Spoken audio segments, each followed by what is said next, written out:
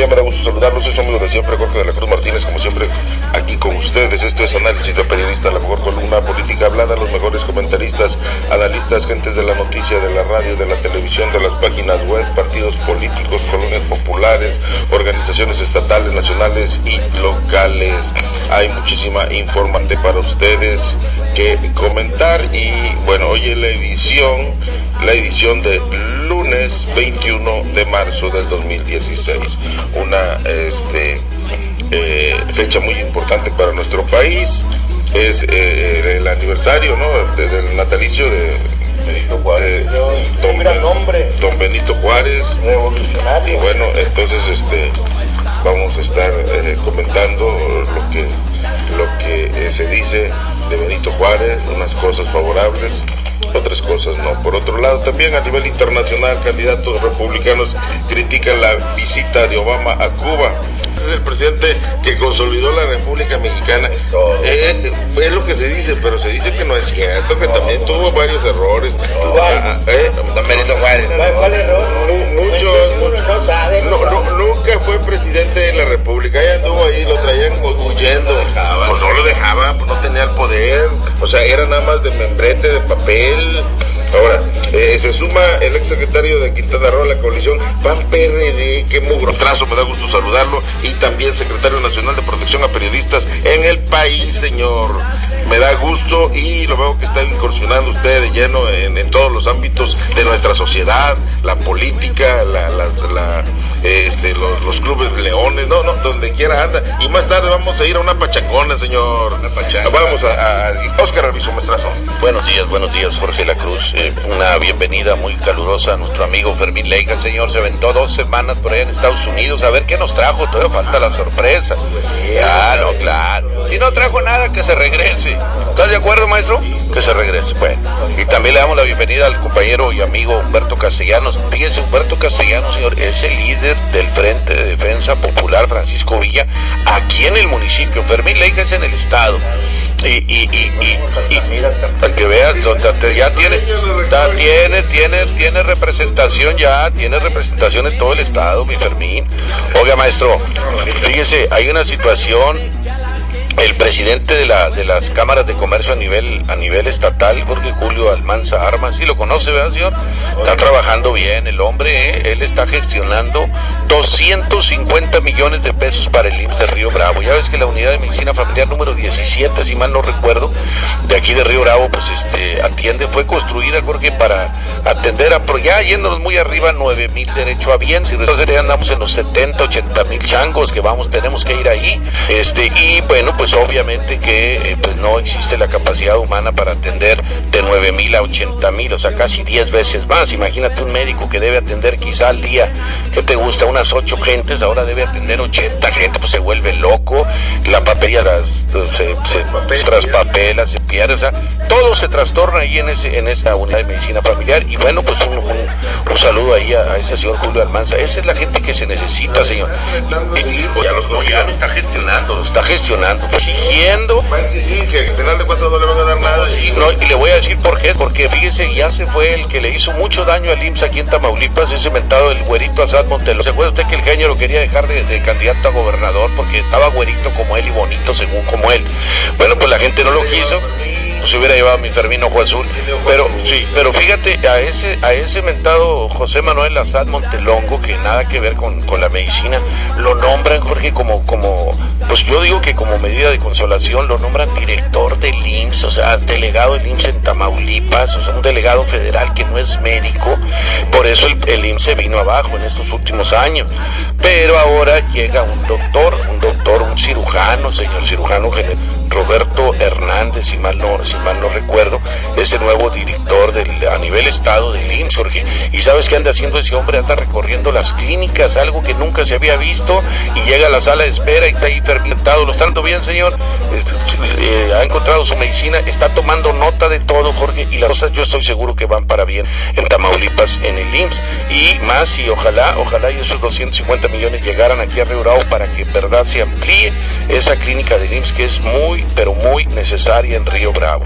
Oye, Jorge, la otra sigue esta, yo creo que hasta Fermín le va a aplaudir, aunque sea del PRI, Fermín. Hay una señorita diputada Yaleel Abdalá, es de Nuevo Laredo. Ella está proporcionando su número de celular públicamente. Está diciendo ella: no se confundan, los operativos de la Policía Federal no son para decomisar autos americanos. Esta autoridad hace revisiones de otra índole. Sin embargo, si algún federal intenta extorsionarlos por el tema de auto americano, márquenme al celular 867-126-8674. La única autoridad avalada para decomisar autos es el SAT, el Sistema de Administración Tributaria, pero en estos momentos sus retenes están suspendidos. Entonces no hay que dejar que esos mentados federales, ¿verdad?, que los federales de caminos que están exactamente en las carreteras nada más para robar, porque no es otra la palabra, nada más den un carro con placas de Texas, Jorge, y sobre de él, o ven un auto con placas de la UCD del amigo señor Miguel Ángel Almarán Maldonado, señor, también te friegan, o sea, te quieren fregar, pero se van por allá. Le dije, señor, ¿por qué? Porque la UCD tiene acuerdos con la Policía Federal de Caminos precisamente para dejarlos ir, para dejarlos que circulen, señor. La gente no tiene dinero, Jorge, para regularizar un auto. ¿Cuánto vale la regularizada de un auto? 15, 18 mil pesos. Te vale más caro que el carro. Uno compra carritos de ¿cuánto, señor? 7 mil pesos. De 10 mil pesitos un carrito compras, que bueno, y aparte que te va a dar problemas y todo. Bueno, todavía lo vas a ir a regularizar o a nacionalizar y te cuesta un ojo de la cara. Entonces, ¿qué hace la UCD? Está dando eso. No quiere decir que el auto ya esté legalizado. Tienes un permiso temporal para circular aquí en el estado. Inclusive hay otros estados de la República los cuales para dar esa autorización. Precisamente, Fermín, eso es lo que estoy diciendo. O sea, ellos tienen pláticas con las autoridades federales, y ellos les dan el permiso para circular a modo de ayudar al pueblo, señor, porque el pueblo no tiene dinero. Tiene que funcionar que regularice por medio de la fiscal para que entre dinero para el pueblo. Pues ahí entra Palmaraz. ¿Qué ganamos? Por eso, señor, pero a ver, otra vez. Entonces ese obrero no va a poder mover su carro, no va a poder bajar porque pues no lo puede mover el carro. De alguna manera está siendo útil. Organizarse en el Frente Popular y bloquear carreteras para exigir que se respete. Bueno, no de otra manera. Pues oye, que entran millones de pesos al Maraz. Y luego, ¿dónde está el que regla en las calles? Bueno, pues qué bueno que usted ya sabe. Que regularicen los carros y que pongan aquí en la frontera que les cobren nomás 100 pesos. Eso es lo que está haciendo la asociación. Claro, sí, pero que entre el dinero a la fiscal. Pero qué bueno que Fermín, fíjate lo que acaba de decir, que va a cerrar carreteras para exigir, pero que lo haga. No sé, pues seguro vamos a invitar a la gente que se organice con el Frente Popular para cerrar carreteras y exigir al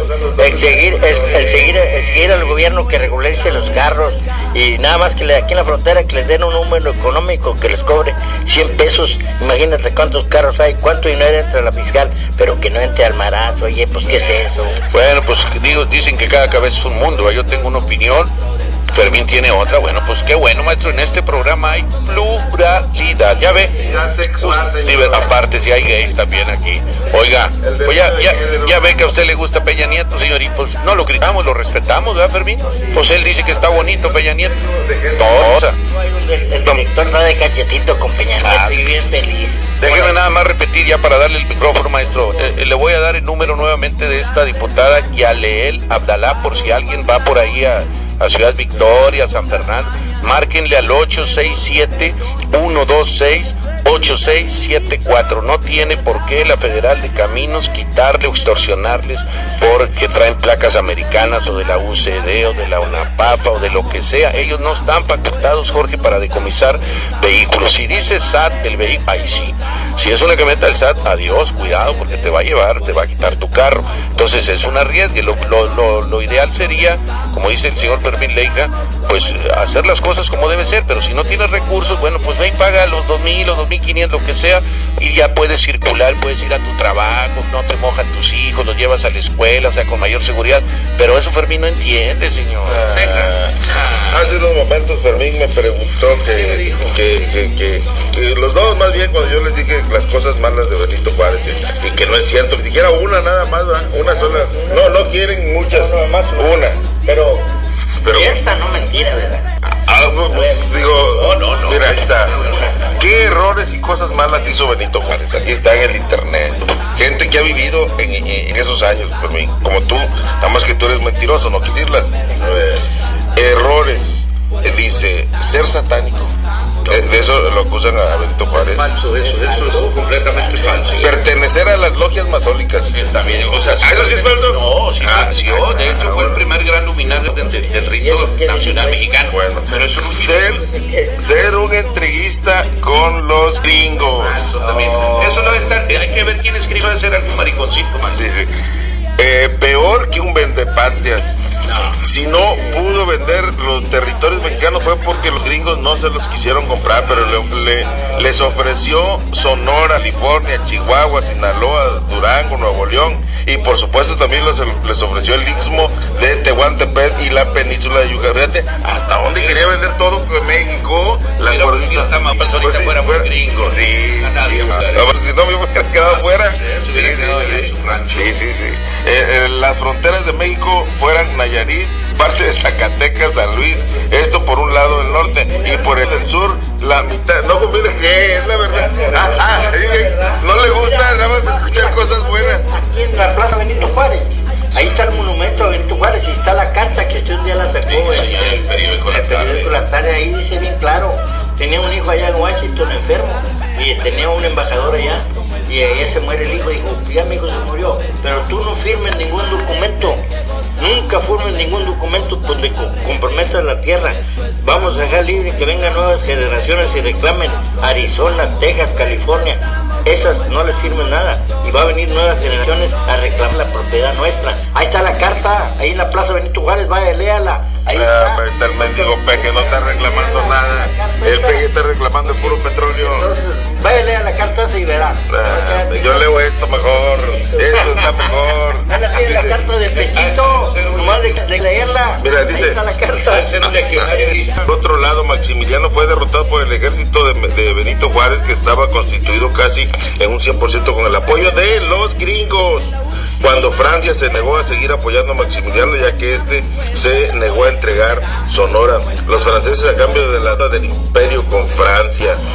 Entonces, esto es parte de una realidad. Pero ¿quién escribe? Es el internet, es gente que conoce, historiadores. Puedo subir lo que yo quiera, yo puedo poner ahí, no, pues Jorge de la Cruz es gay, y a poco la gente vale, y a poco le van a creer, que sepan.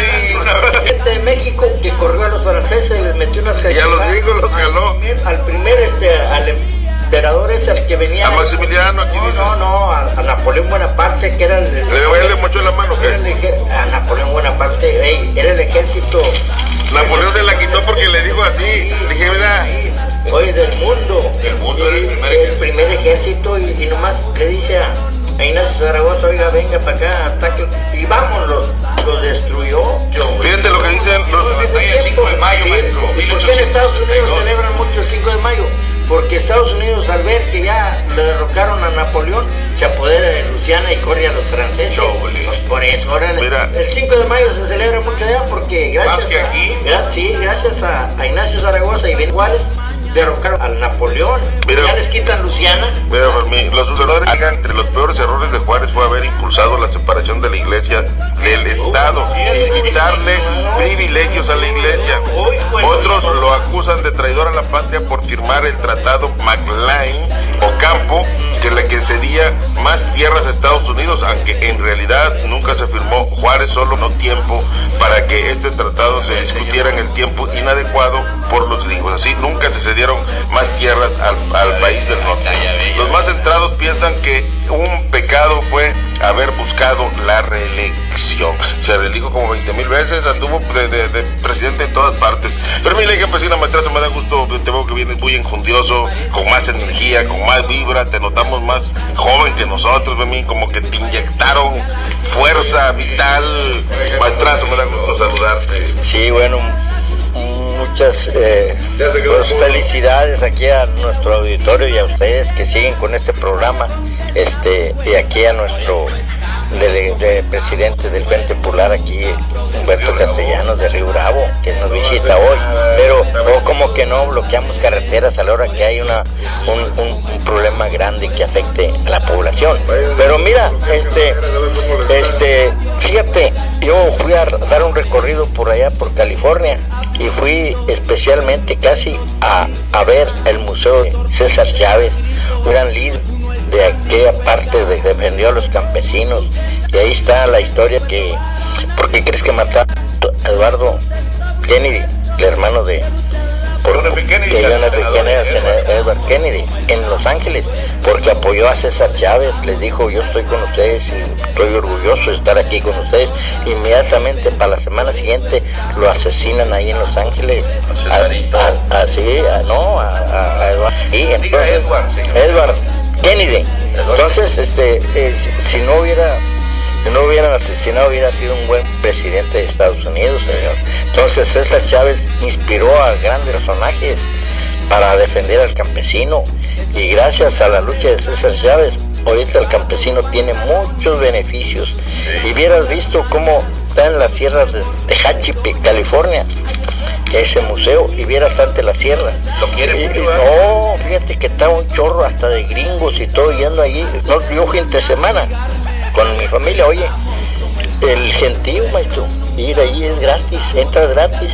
Pero sí nos trajo algo, maestro. Sí, les traje algo de eso, claro, les traje de algo, y también les traje de Las Vegas, maestro, también para que vean, maestro, para que vean, está seguro. Entonces, pues fíjate que hay que recordar a los grandes héroes como César, de marzo, día del natalicio de Benito Juárez, 200 años, ambos fue el líder importante, fue mundial, lo quieren mucho los rusos, los americanos, el líder, presidente de México, que en Cuba, fíjate, yo fui a Cuba allá, y fíjate, hay un bulevar donde están los monumentos, y él es el número 1, me llevaron mire, aquí su consulado, que su cónsul aquí no sabe, mire, a Benito Juárez lo tenemos aquí, por la frase que dijo, y ahí tenían muchos monumentos, y dice ahí, porque dijo, miren lo que dijo: entre las naciones, entre los individuos como entre las naciones, el derecho al respeto ajeno es la paz. Esa frase la utilizan muchos gobiernos, de decir no intervenga, no en la intervención en nuestro país, y por eso Cuba se inspira mucho en Benito Juárez, y no ha permitido que los gringos, los alemanes, rusos, ni los rusos que apoyaron tanto allí, no les permiten que vayan a intervenir en las cosas del gobierno cubano, inspirados en Benito Juárez, señor.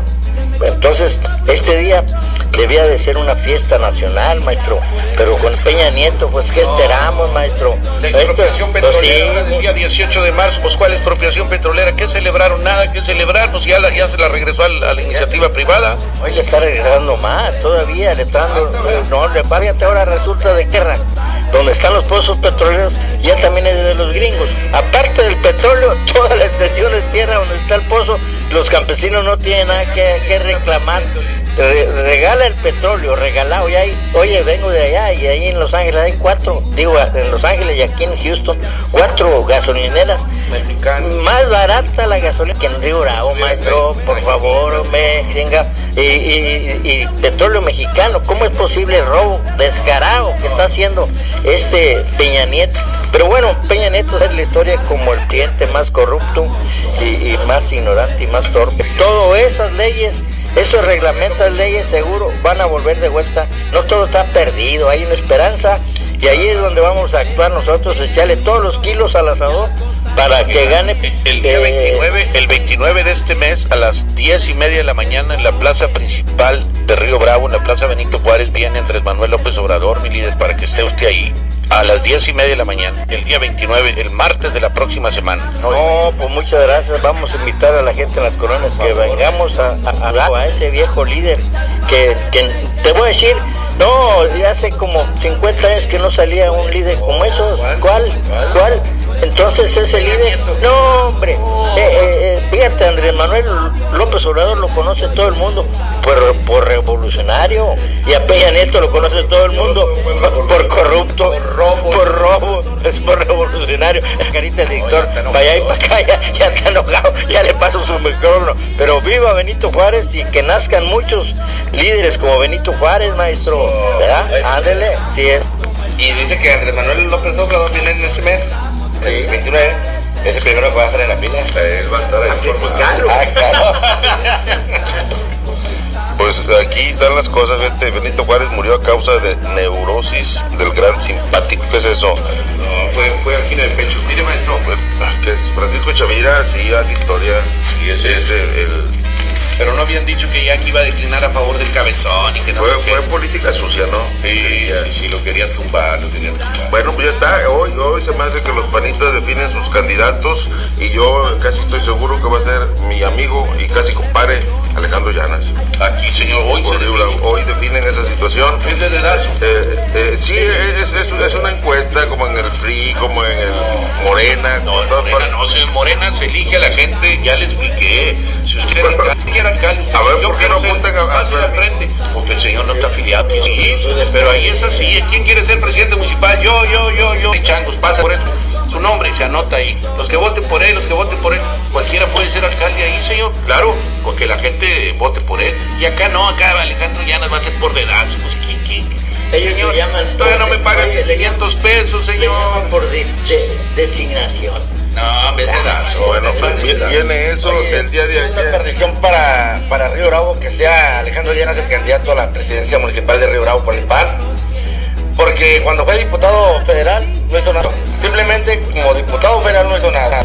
Los políticos 20 millones de pesos, ¿quién sabe dónde los dejó? tienen un rating, o sea, ferminleija, por ejemplo, fue regidor, fue presidente del Perderé. ¿Qué más fuiste esa parte? Presidente municipal del partido gay. Candidato del partido gay. Entonces él tiene un currículum. Si te lo ponen a él y a ti y dice, bueno, pues este güey no ha sido nada, no ha tenido nada, le gana. Entonces así es el caso ahí del PAN. Si no ha hecho nada, bueno, eso son broncas de los panistas, y aparte es bien difícil que un partido de oposición con minoría en el Congreso haga algo así de fácil. Yo siento que no pueden, por eso es mejor el PRI, es más bueno, hay que votar por el PRI porque son mayoría, ellos todo lo que piden lo logran, porque en mayoría votan a favor y sale todo. Y deja tú, maestro, te falta decir, sacaron adelante las 12 reformas estructurales que están desgraciando al país, maestro, eso hay que decirlo. ¿Pero por qué? Ahí está Pemex creciendo con todo lo que da. Maestro, la gente ha corrido en Pemex, maestro. Ya invadimos Houston, ya invadimos Los Ángeles. Eso sí estamos invadiendo allá. O sea, eso debe ser un orgullo para nosotros en otro lado. Y luego aparte el avionazo, 7.500 millones de pesos, no lo tiene ni Obama, pero vamos a vender. Ya le sacaron al peje el Ferrari de su hijo, dice, no lo tiene ni Obama, también lo vamos a vender, dice. Y de eso no dice nada. Compraron con dinero de ellos, claro. Esto es con el dinero del pueblo. Ya usted lo dijo, si yo pudiera, yo le compro a mi hijo un carro del año. Por eso, entonces, escribió muchos libros Andrés Manuel, y nomás con las puras regalías saca para tener varios Ferraris. Maestro, su libro 14º, maestro, viene a presentar su libro Cantarino, Erasmo, quién sabe qué. Y son libros perrones, libros que te dan. Nunca en mi vida he comprado un libro, o me lo han regalado, o me él te lo vende. Digo, yo leo libros buenos, digo, pues libros que me van a entorpecer mis hormonas. Ahí está, Fermín, ¿cómo quedó? Quedó bien chisqueado. No, de veras. Vámonos, señor. Vámonos, señor, pues ya es hora, hay que ir a almorzar. Pues mínimo. Hasta la próxima, Fermín. Qué bueno que estás con nosotros, man. Te extrañamos, señor. Trae la American. Ahí la traigo. Eso. Métela allí. Eso. ¿No nos ven más flacos? Sí. Mira, el director cómo está ya. Hasta la próxima. Vamos. Gracias, nos vemos. Andrés.